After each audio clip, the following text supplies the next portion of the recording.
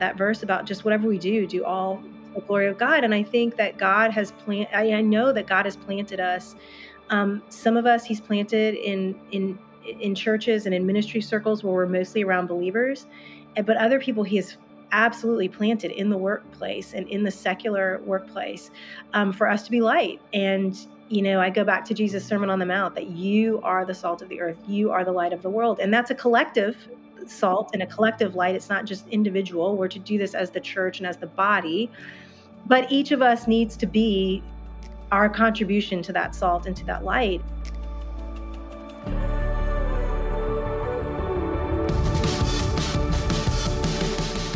Welcome to the Women in Work podcast, the show that inspires you to confidently step into your God-given calling and view your work as meaningful to the kingdom of God.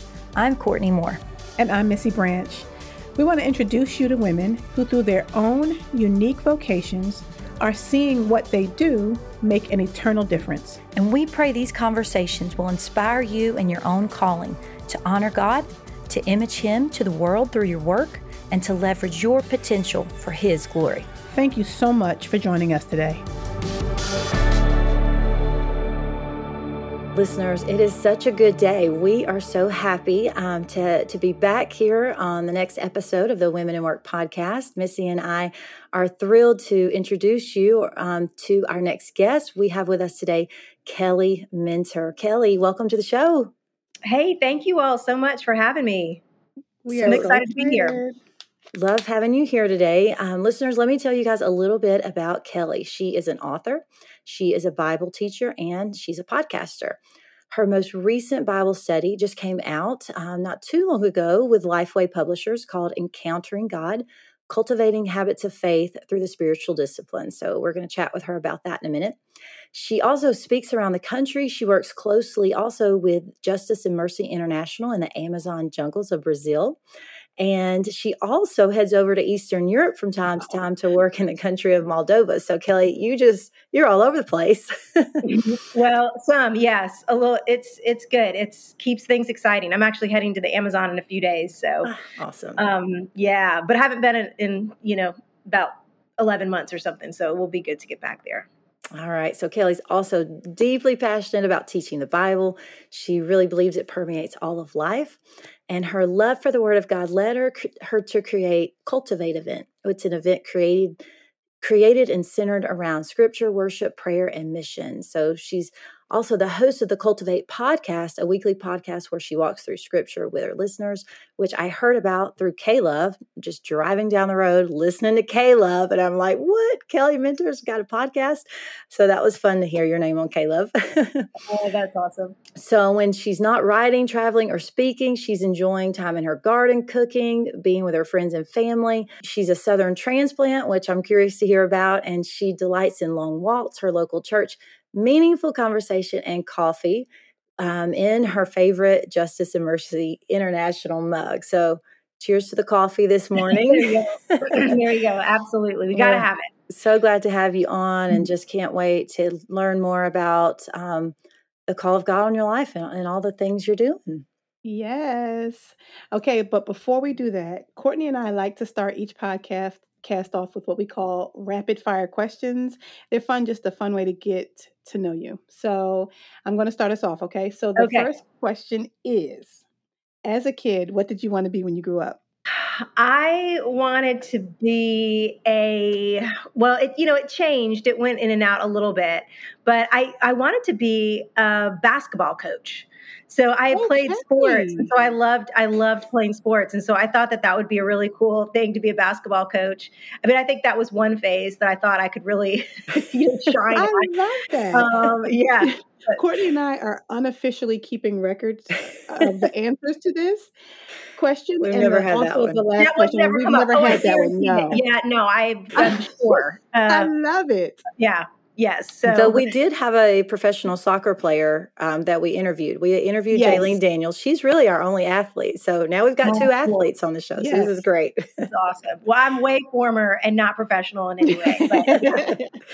All right. So what was your first job? A basketball coach. Really? So Okay. Stop it.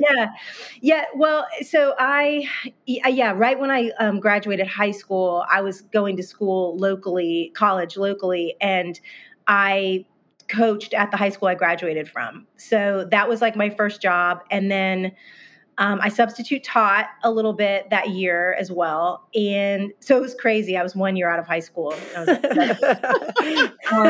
was like, listen up, you people, you scoundrels.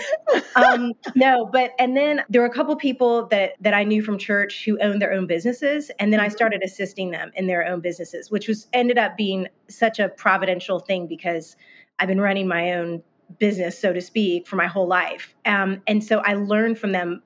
Just being around them, it was like there were certain things that just became second nature, like things you just learned how to do and things that and watching them not always know what they were doing, but just figuring it out. It was two women, both super successful, worked out of their homes, had these amazing businesses. And I was like a gopher, but then both in particular really taught me like QuickBooks and managing things online. I will never forget the first time one company was pretty big. We had a meeting with these two men came over to the house to talk to us about, they really felt pretty confident that in the near future, people were going to be able to take credit cards over the internet. And we were going to be able to like sell our product. And it was like, yeah, I don't know. This seems a little much, but she had me in that meeting. So I remember it was really cool. Like I learned a lot. And now all of that has just helped me my whole life because I had it modeled to me how to run your own little company, Yeah, so. I love that. That's awesome. So let's talk about this last question. This is one of my favorites. What kind of work do you want to be doing when you're 80 years old? Ooh, I want to be doing the work I'm doing right now. Yes. Writing. I don't think I want to be traveling as much, maybe. Well, I hope I can always travel. I hope I always can. But if I could be writing in my 80s and teaching the Bible and gardening and spending time with my nieces and nephews who would be in their 60s, I guess, at that, or maybe 50s. But yeah, that'd be awesome. Okay, so you mentioned you were a Southern transplant. So where did you actually grow up? And then just tell us, where have you mostly lived your adult life? And how did you come to faith in Jesus Christ? Yeah, so I grew up in Northern Virginia, which Virginia is the South, but Northern Virginia is not. So Northern Virginia is DC, and it really is kind of like the tail end of the North in my mind. And so we were it was very DC metro, fast paced. And then, so I lived there for 25 years. And then when I was 25, I moved to Nashville, and I've been in Nashville ever since. I won't tell you how long I've been there. No, I mean, fair. I can tell you, That's I've been here 21 years. So anyway, it puts me at 36 for those of you. Yes, I did the math. 36. I like it. I like it. So but Nashville was a lot more, I mean, it's still the South for sure, but it is, probably tripled in size since I moved here 21 years. It's a completely different city in a lot of respects.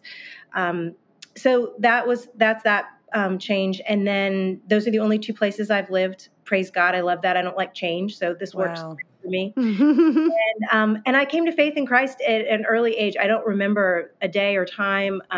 My parents started a church in Northern Virginia 48 years ago, and just retired. My parents just retired, and actually moved to Nashville, which has been fun. But I just grew up in the faith, and of course made it my own over the years. But that's how I came to faith in Christ. Wow. Okay, well, we know you. I know you. The way I was introduced to you was as a writer and an incredible Bible teacher.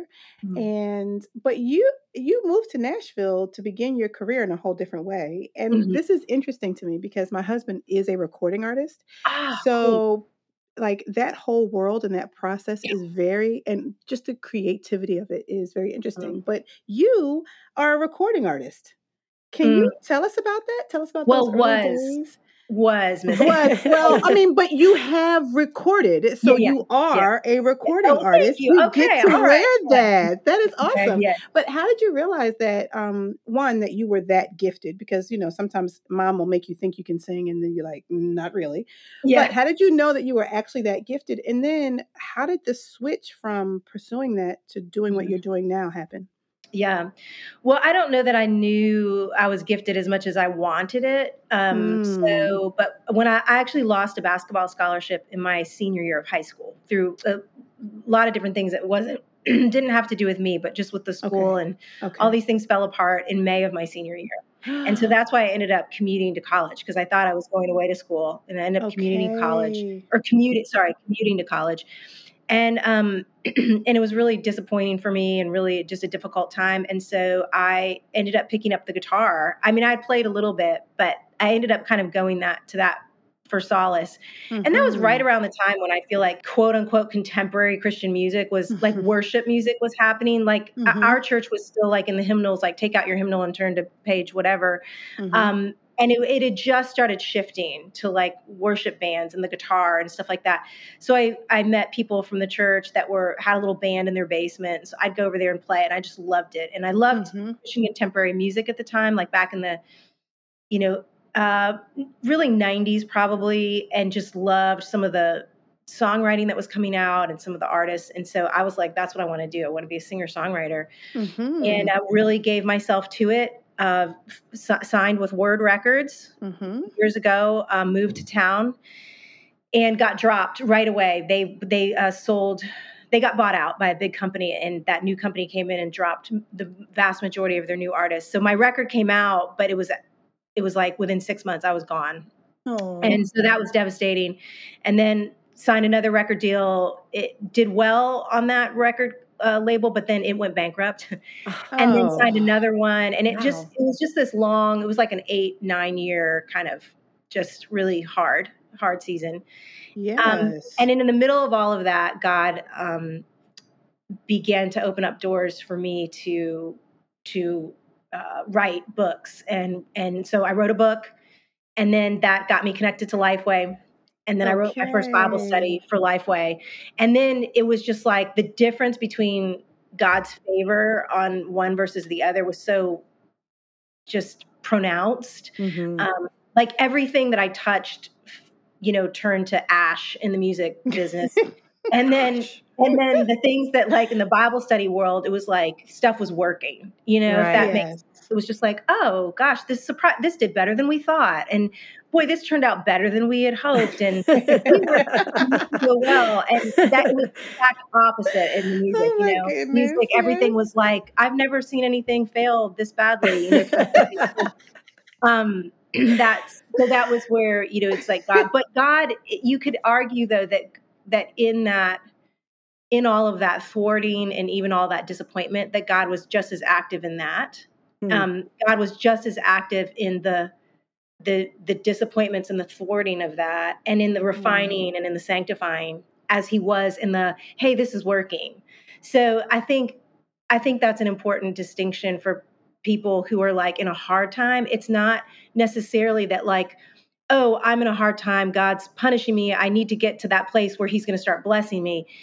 It's like whether he's disciplining us and pruning us, or we're in the season of fruit bearing, I think as long as we're being obedient to him, both are actual blessings. Both are his activity and his participation, but they feel really different. And there were definitely things that the Lord was working out in me. I mean, there was definitely like true discipline, I think, during that season for me. But I see his hand now back there. Even though it was just a painful time. So yeah, that's how I made the. When that was happening, did you have the wisdom, because you were pretty young then too, did you feel like, could you discern, oh wow, okay, like how were you mature enough at that time to say, okay, this is God doing this and I'm gonna trust him, or were you just crushed with disappointment? I'm just thinking there are women right now listening who are probably in that same season where they really thought and were pushing forward in some career, or even some just maybe something they always thought would be, right? Yeah. And then it's like, no. So what advice how would you help them say, no, let's trust the Lord really in that? Mm-hmm, mm-hmm.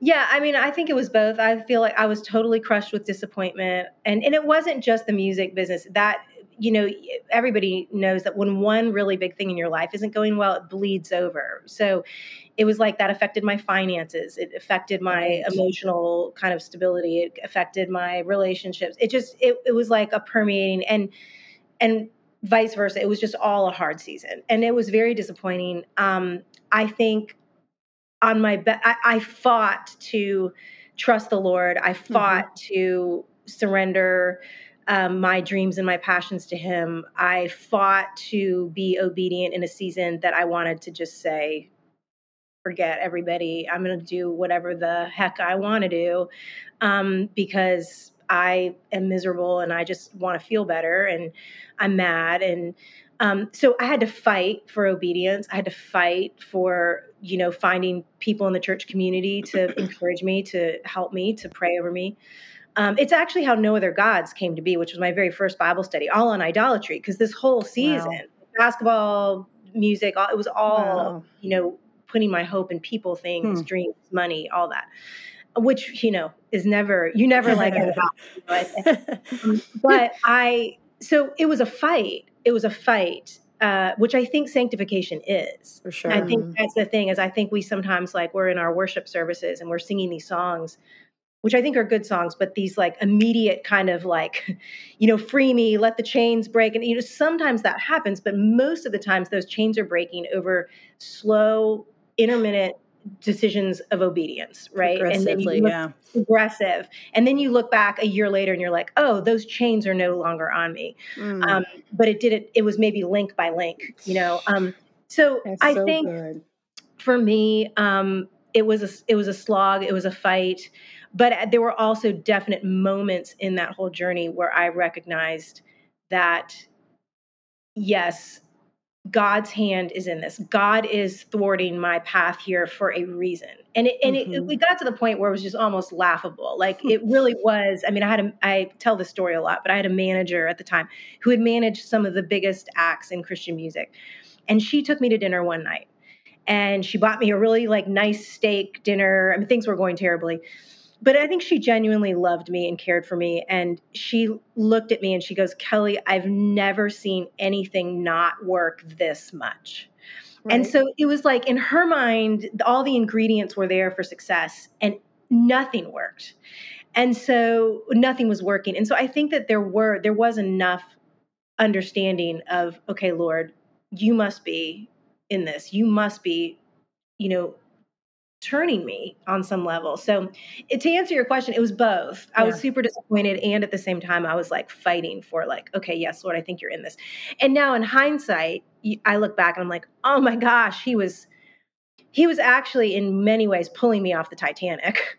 Well, in some ways it's so nice that it was so clear. Right? You weren't stuck in over a long time. Yes. Okay. Well, I will say, Kelly, you weren't complete. It wasn't as bad to me. I was introduced to you through your music. I mean, when your album, Good Day, I have a distinct memory. 20 years old in my little Plymouth Neon Silver, driving down I-65 with my little sunroof pulled back, singing Good Day. I had my hands up through that sunroof, just praising your music. So you served me, Kelly, back in the day. Well, thank you. I also think that your story is really helpful for women who are experiencing closed doors right now. Yeah. Because the closed doors sometimes just get slammed in your face and you're like, okay, that was obvious.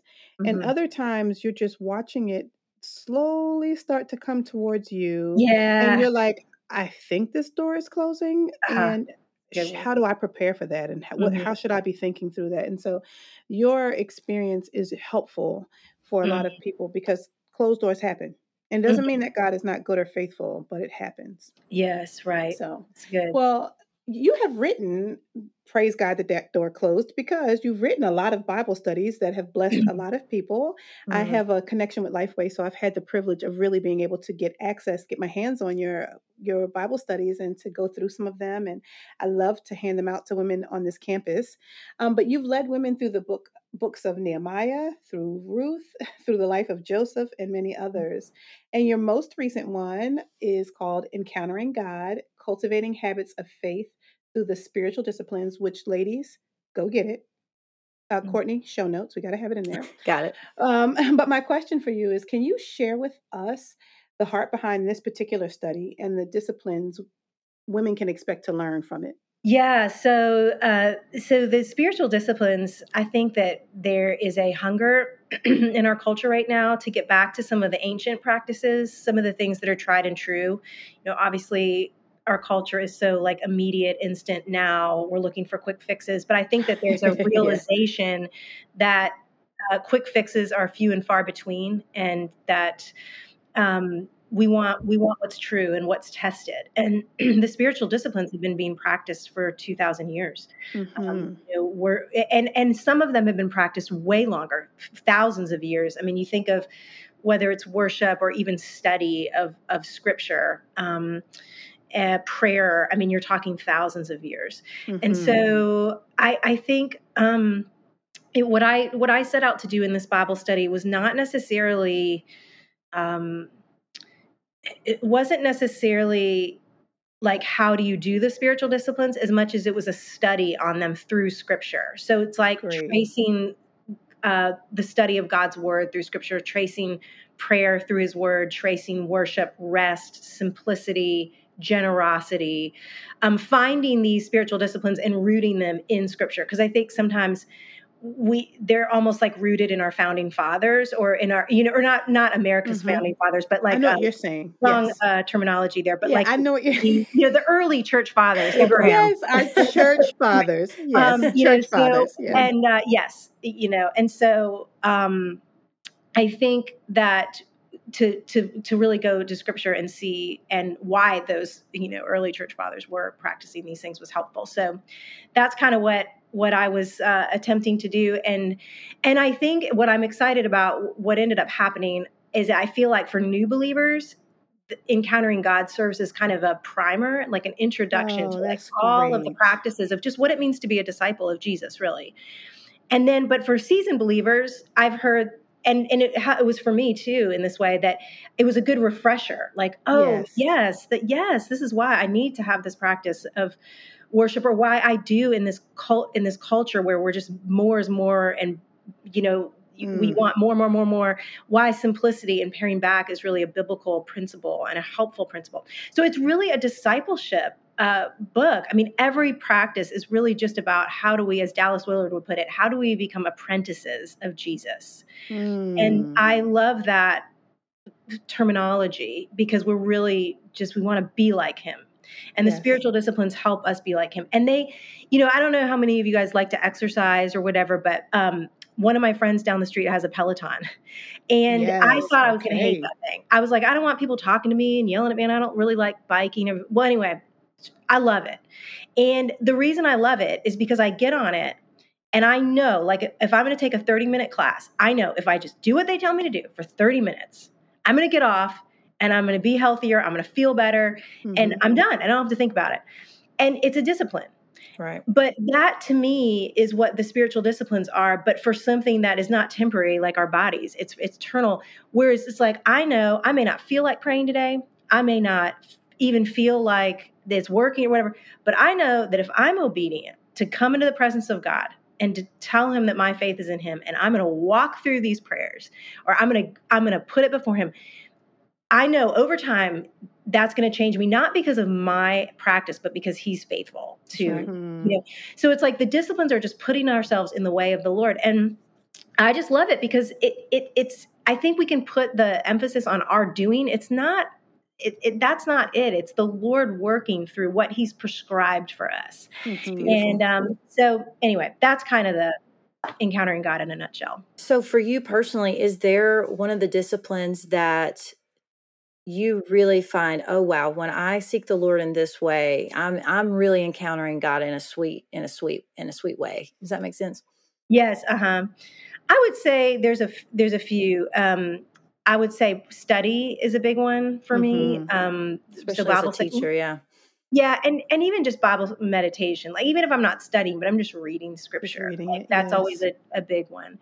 Um, Prayer is huge, and prayer is the harder one for me out of those two. And so like I got a little prayer book recently. It's not right here, but by a guy named Ken Boa, and it's Mm-hmm. called Face to Face, and it's just scripture. Oh, It is just wow. you're praying scripture. It's 7 categories or 8 categories every single day. And when I can make the time to do that, like the Peloton, I know it's going to be about a 30-minute run of prayers, but if I engage my heart and really go through that, that is really helpful and productive. And I've noticed too, like when I start my morning that way, I might get to 3 or 4 in the afternoon and something will happen. Somebody will come walk in the door and I'll think, oh, I really need to be working. But then I'll think back to one of the prayers, one of the scriptures, and Right. I'll think, okay, you know what? No, this is the Lord. Like I need to put my work down and sit down with this person. Or Mm-hmm. so prayer is really huge. And then I would say generosity has really changed me, just really taking the Lord seriously on just giving and giving to missions, giving to the poor, whatever. And there's the great thing about generosity is I think is you can never feel like you've achieved it. So It's like true. it's an endless layer of onion. You just because God is so good to not tell us like how much. I mean, yes, you have the 10% tithe from Old Testament, but I think even New Testament, it's like pretty wide open, Right. and it's all the Lord's, and so you never feel like you've arrived, but it's been the greatest blessing, and it has been it protects, I think, me from that depending on my money and my resources. Like if you're in that regular habit of just like this is yours, this is yours, this is your, Mm-hmm. it just keeps you from falling into that trap, which is easy for all of us too. And I think that's one of my prayers. Like, Lord, help me not to depend on money and retirement and the stock market and whatever and so I would say that practice has really changed me as well. That's great. I think learning to rely on the things that are common to believers throughout the generations, throughout the ages, to Hmm. really recognize that these things have been faithful for generate, you know what I'm saying, forever, and that Hmm. they're trustworthy. So just praying is a trustworthy practice that we can rely on. It's a Hmm. great reminder. I agree with that. So yeah, that's awesome. Well, for our listeners who feel called to write, who feel like that is a gift that they have, that is not me. I don't know how you do it. Lord, it is not me. I'm learning, but woof, it does not Are come you a naturally. people person? She's I'm great a at run on. speaking. She can I just say talk. things that come out of her Oh, mouth and they oh, sound see, now, genius. but see that I really see. We're opposites. Then I have to like really really work on teaching and all that stuff. So I love that you just jump up there. Girl, I just say the stuff, and then somebody's like, "Where'd you get that from?" I don't know, girl. I just run my mouth. But then you say, I love it. "Missy, write this down." Block. I don't know. How do you say that? What? I don't know. Is Uh, it? that's But awesome. for our listeners who do feel called to write and who are gifted in that, even for their own church or for their women's ministry, can you share your writing process and maybe give some advice for how someone could begin or go through that as a process? Mhm. Yeah, pure agony, just pure Oh. Okay, well, that's good. agony. It's not just me then. No, pleasurable, but yeah. So my writing process, it depends on what I'm doing. Hmm. But I, gosh, what is my process after all these years? You think I would know? Well, I feel like with your Um, books versus Bible studies would have a different beginning. I mean, it Yeah, would be different. so the Bible studies are different. So I'll talk to the Bible study, speak to that. I mean, if I know I'm going to be writing a Bible study, say on Nehemiah or something, what I try to do first before I do anything else is really just sit with the text. Like, and Hmm. so I'll get my journal out. It helps me to handwrite things. You Me wouldn't even be too. able to read it. It wouldn't make any sense to anybody. Hmm. If I showed you some of the papers sitting around my house, you would think I needed to be institutionalized or something. But it's like I have all this stuff that comes to my mind, but there's something about the action of writing it down with my hand. So Hmm. I think that's important for me anyway. But I'll sit with the text, be like, oh, that's important. Oh, that's interesting. I wonder why, Nehemiah said this, or And then I'll really, really sit. I really try to stave off getting to the commentaries or other messages or podcasts as long as I can. Because I think that one thing I've noticed is that when I go to a reader, I don't want to hear I don't want to hear who they're quoting, because then I can just go to those people. I want to hear what God's doing in the author's life. Now, I quote a lot of people, and I depend on a ton of scholars and commentaries. I get there. I do get there. And it's essential. I couldn't write my studies without all of that knowledge, but I try not to always be like, I try to let their knowledge get into me and then write out, and then quote the really amazing bombshell, Scholars, right? Yes. So once I do that, then I get an outline together. I'm like, okay, this is a 7-week study. It's 5 days. That's 35, entries. So how I'm going to break out, what is Nehemiah 11 chapters? I can't remember how I'm going to break that out. So then I start just doing the math, like where are my natural points and how many verses a day does this break down to? And so I start playing with that. Then I start hitting commentaries. And one thing that I love to do is just find out like the background, like the overall. So that might not even be like, that's the commentary, but that's early on where they're talking about, just culture, like all of those pieces. Sure. And so I start going there and then looking at the specific, individual verses and things. And then since being in seminary has been awesome for me because it's opened up my research. And so then I can start going to like periodicals or like articles on, might just be one chapter of like how Nehemiah dealt with the traitor or the people that were oppressing their own people and how where that came, and I might be able to find some really weird thing. But I would just encourage writers that you're going to go way down deep into these places and these tunnels that most people don't care to go down. And you might spend a long time in those tunnels. But when you come out, make sure whatever you're going to put in your manuscript that you found back there, that it matters. And that it's not just like, hey, I had to put something in here because I spent 4 days mining, but really ask yourself, like, how does what I found there, what would that mean to the person today? What would that, and so that's just, and then I just start writing it and then I rewrite it and then I rewrite it. And then you go through that whole thing where you think what you did was awesome. And then 2 months later, you go back to the beginning and you're like, this is terrible. Like, what was I even, thinking? And then you start revising. And so you got to let yourself does it take, what's kind of a typical time frame? Like if you're writing a whole Bible study, a 7-week study, how long does that take you? And then do you test it out on people at your church before it's published? That's a great question. Yeah. So I'm usually like 10 months to a year. Okay. But that doesn't mean that I'm that's not me sitting down for 8 hours every single day. Sure. That means that, 1 week I'm out traveling and whatever. So, but then 1 week I'm just crushing it. And then, so it's a lot of like picking up and putting down and picking up and putting down, but I'm usually 10 months to a year. And then, yes, I test it. I'm glad you asked that. That is one thing that I do with every single study. And it was an editor at Lifeway that's no longer there. But when I did my first Bible study, he encouraged that.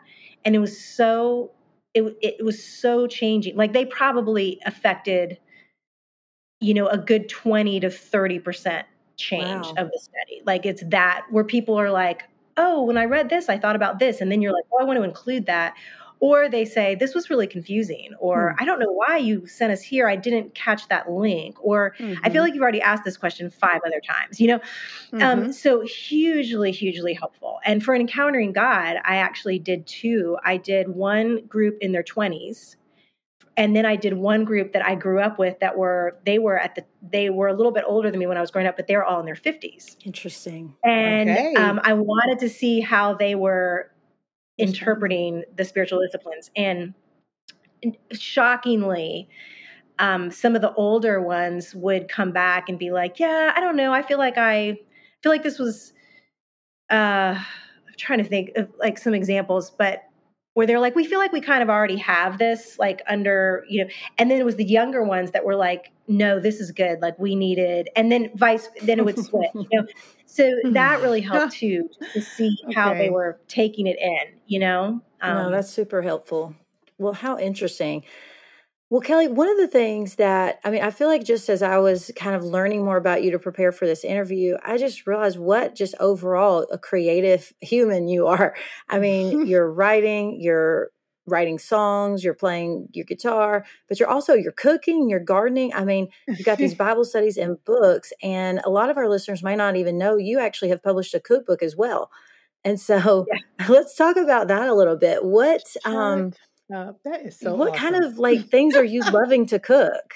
Well, I just like to cook for fun and for people to come over. Like I'm by no means, by any means like a chef, but I did pair up with a friend of mine who is a chef, Regina Pinto. We go to the Amazon a lot together. We're in church together, and she's from Brazil, but she studied in Italy, and she's just incredible cook.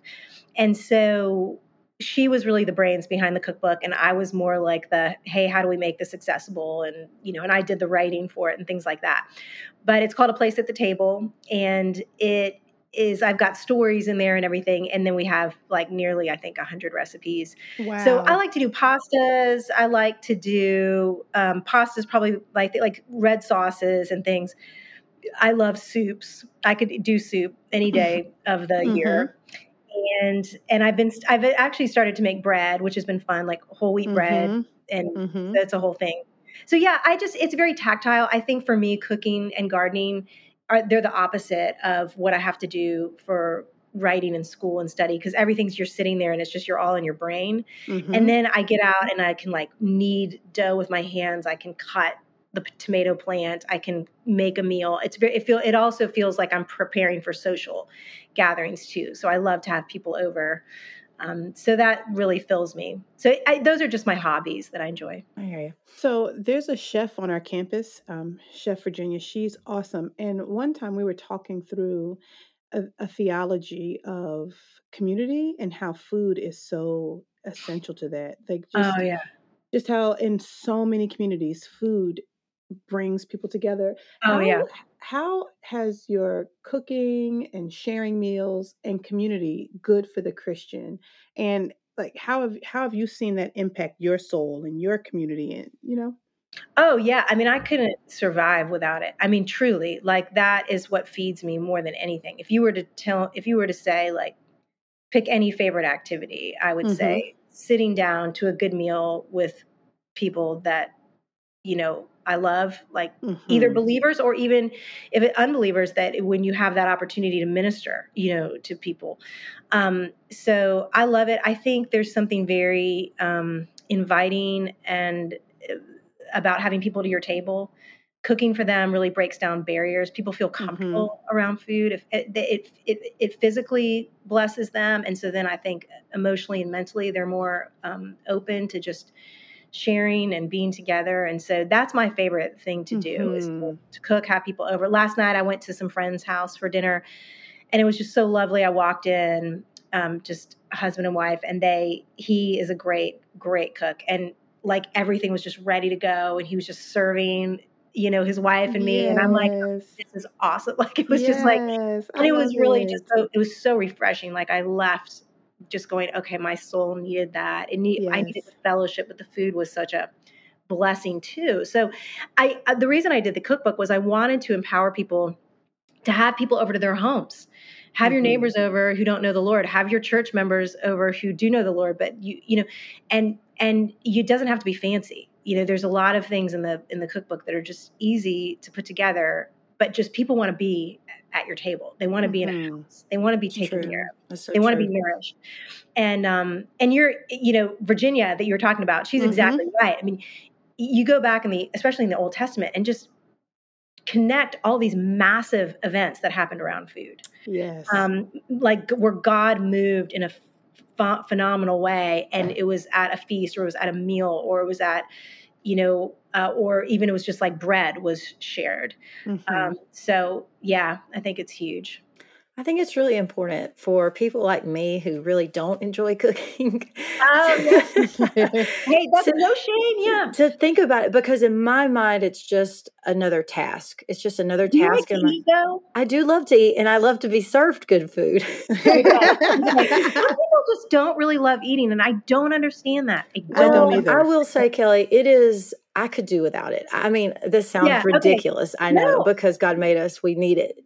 We have to depend on food for our body. but you eat to live. I eat to live. I mean, yeah, You don't live to eat. exactly. I mean, I I do Yeah. enjoy a good meal, but I mean, most mornings I don't eat breakfast. If I eat lunch, it's like something fast. But I mean, I love good cooking when I get it Yeah. fresh, Yeah. So it's helpful for me just to think, even just my own kids, like this is a nourishment for them, and like creating, even just within our own family, having a vision Yeah. for community within our own family. And it's not just, okay, so one more mom task I got to do, Yeah. The communal part is huge. It And is. I grew up with family dinners. We sat down at the dinner table, which feels so old school, but I'm telling you, like, that was probably the most grounding thing for me. And I don't have children, so I can't imagine how hard that would be to pull that off. But I do, even around my friends and things, we cook. Yeah. Like we Mhm. cook a lot. And we get together, and like I cooked last Saturday. Now it took me all day, and I get it. Like I made Indian butter chicken, and I Oh, had my like my aunt goodness. and uncle, and my parents over it and everything. And we made like a, fresh tzatziki sauce and all that. Now I was at the grocery store from 7:30 in the morning to 9:30 in the morning, and then I was cooking like until everybody got there, and then I was doing dishes till so you Right. can't Like do the that whole every thing, day. right? But it was like, I love it. Yeah. I love it. I love my dad, who's just like so happy. He's like, "Oh, this is the best thing I've ever had," and I'm like, "It's not," but I'm glad you feel like it is, And then my little nieces and nephews, my niece Harper was over, and I said, "Guys, I'm sorry. The presentation's it's a little bit of a mess," and she's 9, and she goes, "Aunt Kelly, you have nothing to be sorry about. Nothing to Yes. This is delicious." And she I goes, love "You have it. nothing to apologize for." And I was just like, okay, I love this kid, like he's just like giving it to me like we are Yes. fine, Yes. So that to you, like Courtney, just to your point, like it doesn't even have to be like great presentation, You can Sure. just but setting the table for people, I think, just makes them feel like they have a place. And when Right. I was a little kid, we would go around I have 3 siblings. We'd go around and we'd talk about our days. And like we would share Mhm. about things that were going on. Whereas I'm not sure that we would have if we were all kind of scattered in passing. I don't know that it would have happened. Right, right. And so, I mean, as you're sitting here talking, I just can't help but think of just 1 Corinthians 10:31 that says, whether you eat, drink, or whatever you do it all to the glory of God. And how even activities like cooking or gardening, out there working with your hands, can be worship. And especially, I Oh, mean, yeah. as you talk about, I mean, it sounds really, as you're talking about community and setting a table for someone, it's just reminded me of the second greatest commandment to love our neighbor as ourselves. And I don't know, I just love thinking about that, and I need to think more about it. So, well, what would you say, Kelly, that we can learn about God through cooking, through gardening? Like, can we image Him through these things? I mean, think about that he instituted all of this. And this was even before the fall, like before sin entered the world, before brokenness. Adam and Eve were tending, to the garden and nourishing themselves. And so we see this all as part of God's good gift to us, even pre-fall. Like and we see eating together. Even think about Jesus sitting down so often at the table with sinners, or tax collectors, or or having a meal with his disciples, or even communion. Like he could have done that a different way, but he gets wine, he gets bread. So I just think, and then these ideas of hospitality and even gardening, like I get so much teaching material out of being in the garden, because, and Jesus uses agrarian, earthy illustrations all the time because that was the culture. We're so far removed from that culture. And I remember one time being at the grocery store with my niece, and I was like, we were getting the milk, and I just she was like 5. And I was like, can you believe that this milk comes from cows? And she's like, Aunt Kelly, that is so silly. It comes from the grocery store, Wow. And so it's like, oh my gosh, and then at one point I remember her thinking the chicken that we got from the grocery store was different than a chicken. Like, she's Wow. like, those are two, They're not they're the same, two right? things with the same name. And I'm like, no, it's the same thing. So we're Yes. so far removed from all of this that sometimes those Right. illustrations will fall flat for us. But when we're out in the garden, or, I'm envious of people who farm and stuff, but I'm sure I glamorize it in my mind, but there's so much of scripture that comes to life. And, Yes. and even when Jesus says, like, let the wheat and the tares, I think it just grow together, like, let it grow up together. And I get it. 'Cause sometimes I'll think I'm grabbing a weed and I cut off part of my tomato because it's all Mhm. so in there, so thick and close. And so Wow. sometimes you're like, you know what, I just have to let this kind of do its thing together. And so there's just like little illustrations like that Yeah. you just, you're like, I think gardening is incredible. Like, and I also think there's a gift to, I love to cook, but I even love to in advance prepare these vegetables, these things by hand, and yeah, then bring them in and cook them. I mean, yes, there's something extra beautiful, that farm to table notion. yeah, and empowering, which I Yes. think God gave it to us. I mean, it's empowering not because like we figured this out, but because He allowed it to be, Mhm. Interesting. So Yeah. Mhm. Okay, well, let's shift and talk about your work with Justice and Mercy International. I mean, when you go to Mhm. your website, there's a huge boat, there's a ship going down the Amazon. And this is another thing that our American culture, we're not familiar with the Amazon. Like, what is going on? How are you Mm. serving down there? Mhm. And can our listeners get involved somehow? yeah, absolutely. Yeah. Well, thank you for bringing that up. Yeah. justiceandmercy.org is the website. And yeah, we work in the Amazon and in Eastern European country of Moldova, which a lot of you guys have probably seen Moldova recently because it borders Ukraine. So Right. it has all of a sudden hit the news in a really big way. We do 2 really different things in each country, but it's all bolstered and founded on the gospel. But in the Amazon, yeah, I got involved there through a record company president, actually, Hmm. back in 2009 was my first trip. And that was kind of part of the story too. Eventually, all those record deals led me to the Amazon. Wow. In turn, led my best friend to take over that ministry and lead it. And now it's like Mm. quintupled in size over the last Crazy. 10 years and stuff. Yeah. So Wow. there was a happy ending to that music thing. It wasn't just that it dissolved into nothing. It actually really brought me to the Amazon. But yeah, so the Amazon's 2,000 miles long or something. It's ridiculous. There's hundreds of thousands of people that live along the banks, and most of them are just live in a lot of hopelessness and feel forgotten, and don't have access to medical help and the gospel and all kinds of things. And so we have an indigenous staff in Manaus, which is the capital city of Amazonas. We have an amazing staff on the ground. And then one of our key highlight things that we do is we do jungle pastors conferences there every year. We do a couple a Wow. year, and we train about 130 jungle pastors and their wives and single missionaries that are all indigenous to the culture or to the region, and they come to a place that we own in the Amazon that's gorgeous, that sits on the river. And we retreat for a week or so, maybe 5 days. And we do a lot of training, encouraging, counseling. They bless us, I think, more than we bless them. They have such faith. It's incredible. And then throughout the year, we take a lot of mission trips that go to those villages of those pastors Wow. and just help encourage them and strengthen them. Something I'm doing really soon is I'm taking our very first, which we hope will be annual. It's called our Study and Serve trip. And I'm Mm. taking 40 women from around the country that I do not know.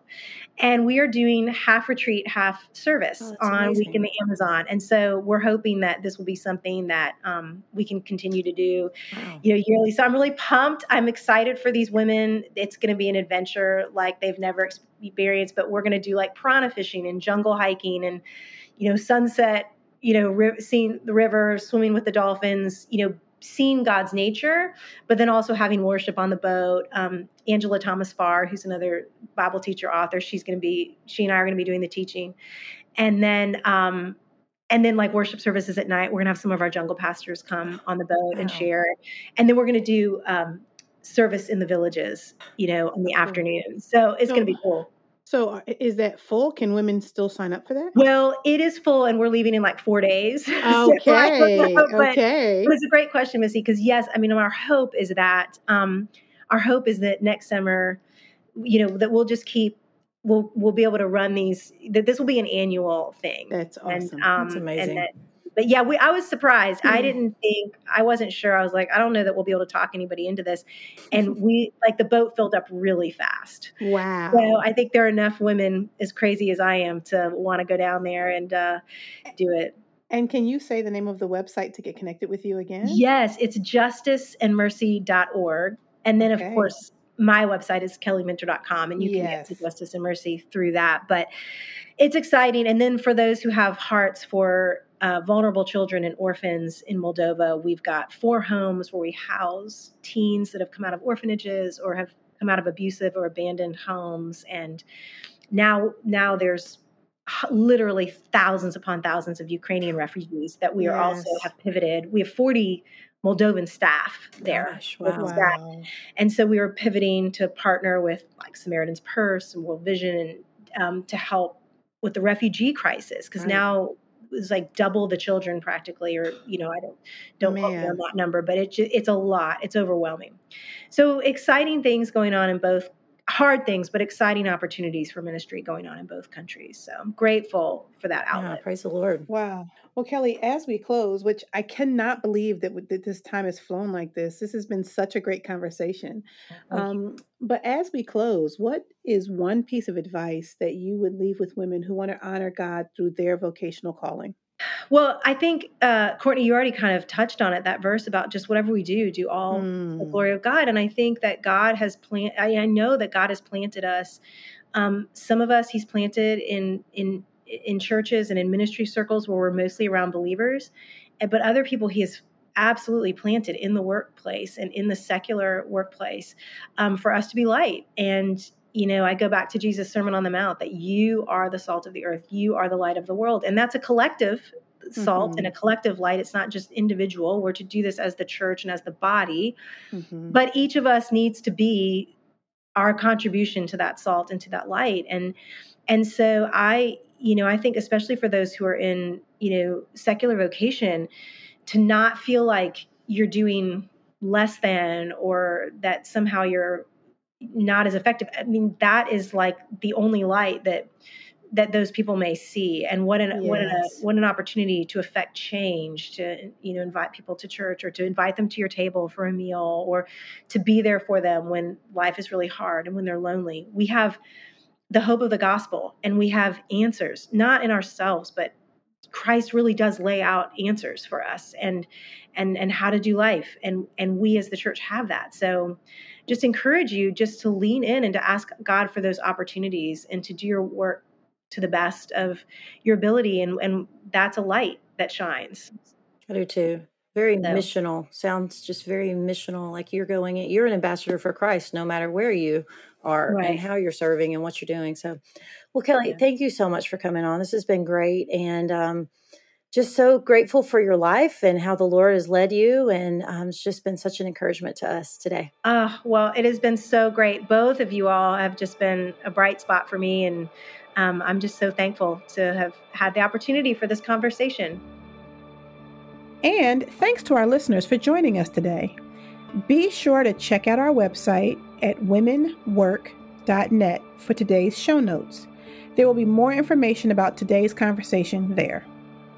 Do you long to study the Bible more deeply and be better equipped to teach God's Word? That's why Southeastern Baptist Theological Seminary offers a variety of flexible degree options that empower you to do just that. Through its diverse selection of certificate programs, master's degrees, and advanced degrees, Southeastern desires to equip women to serve the church and fulfill the Great Commission. Southeastern believes that God has commanded each of us to go and make disciples by teaching His Word and sharing the truth about Jesus Christ. Southeastern would be privileged to play a part in your growth in His Word and your training to fulfill the Great Commission in all of life. To find out more, explore degree options, or to schedule a visit, check out sebts.edu. And please take a minute to subscribe to our show and also give us a rating and review so more listeners can find us. And with that, we hope you've been inspired to more confidently step into your God-given calling and view your work as meaningful to the kingdom of God. See you next time, friends.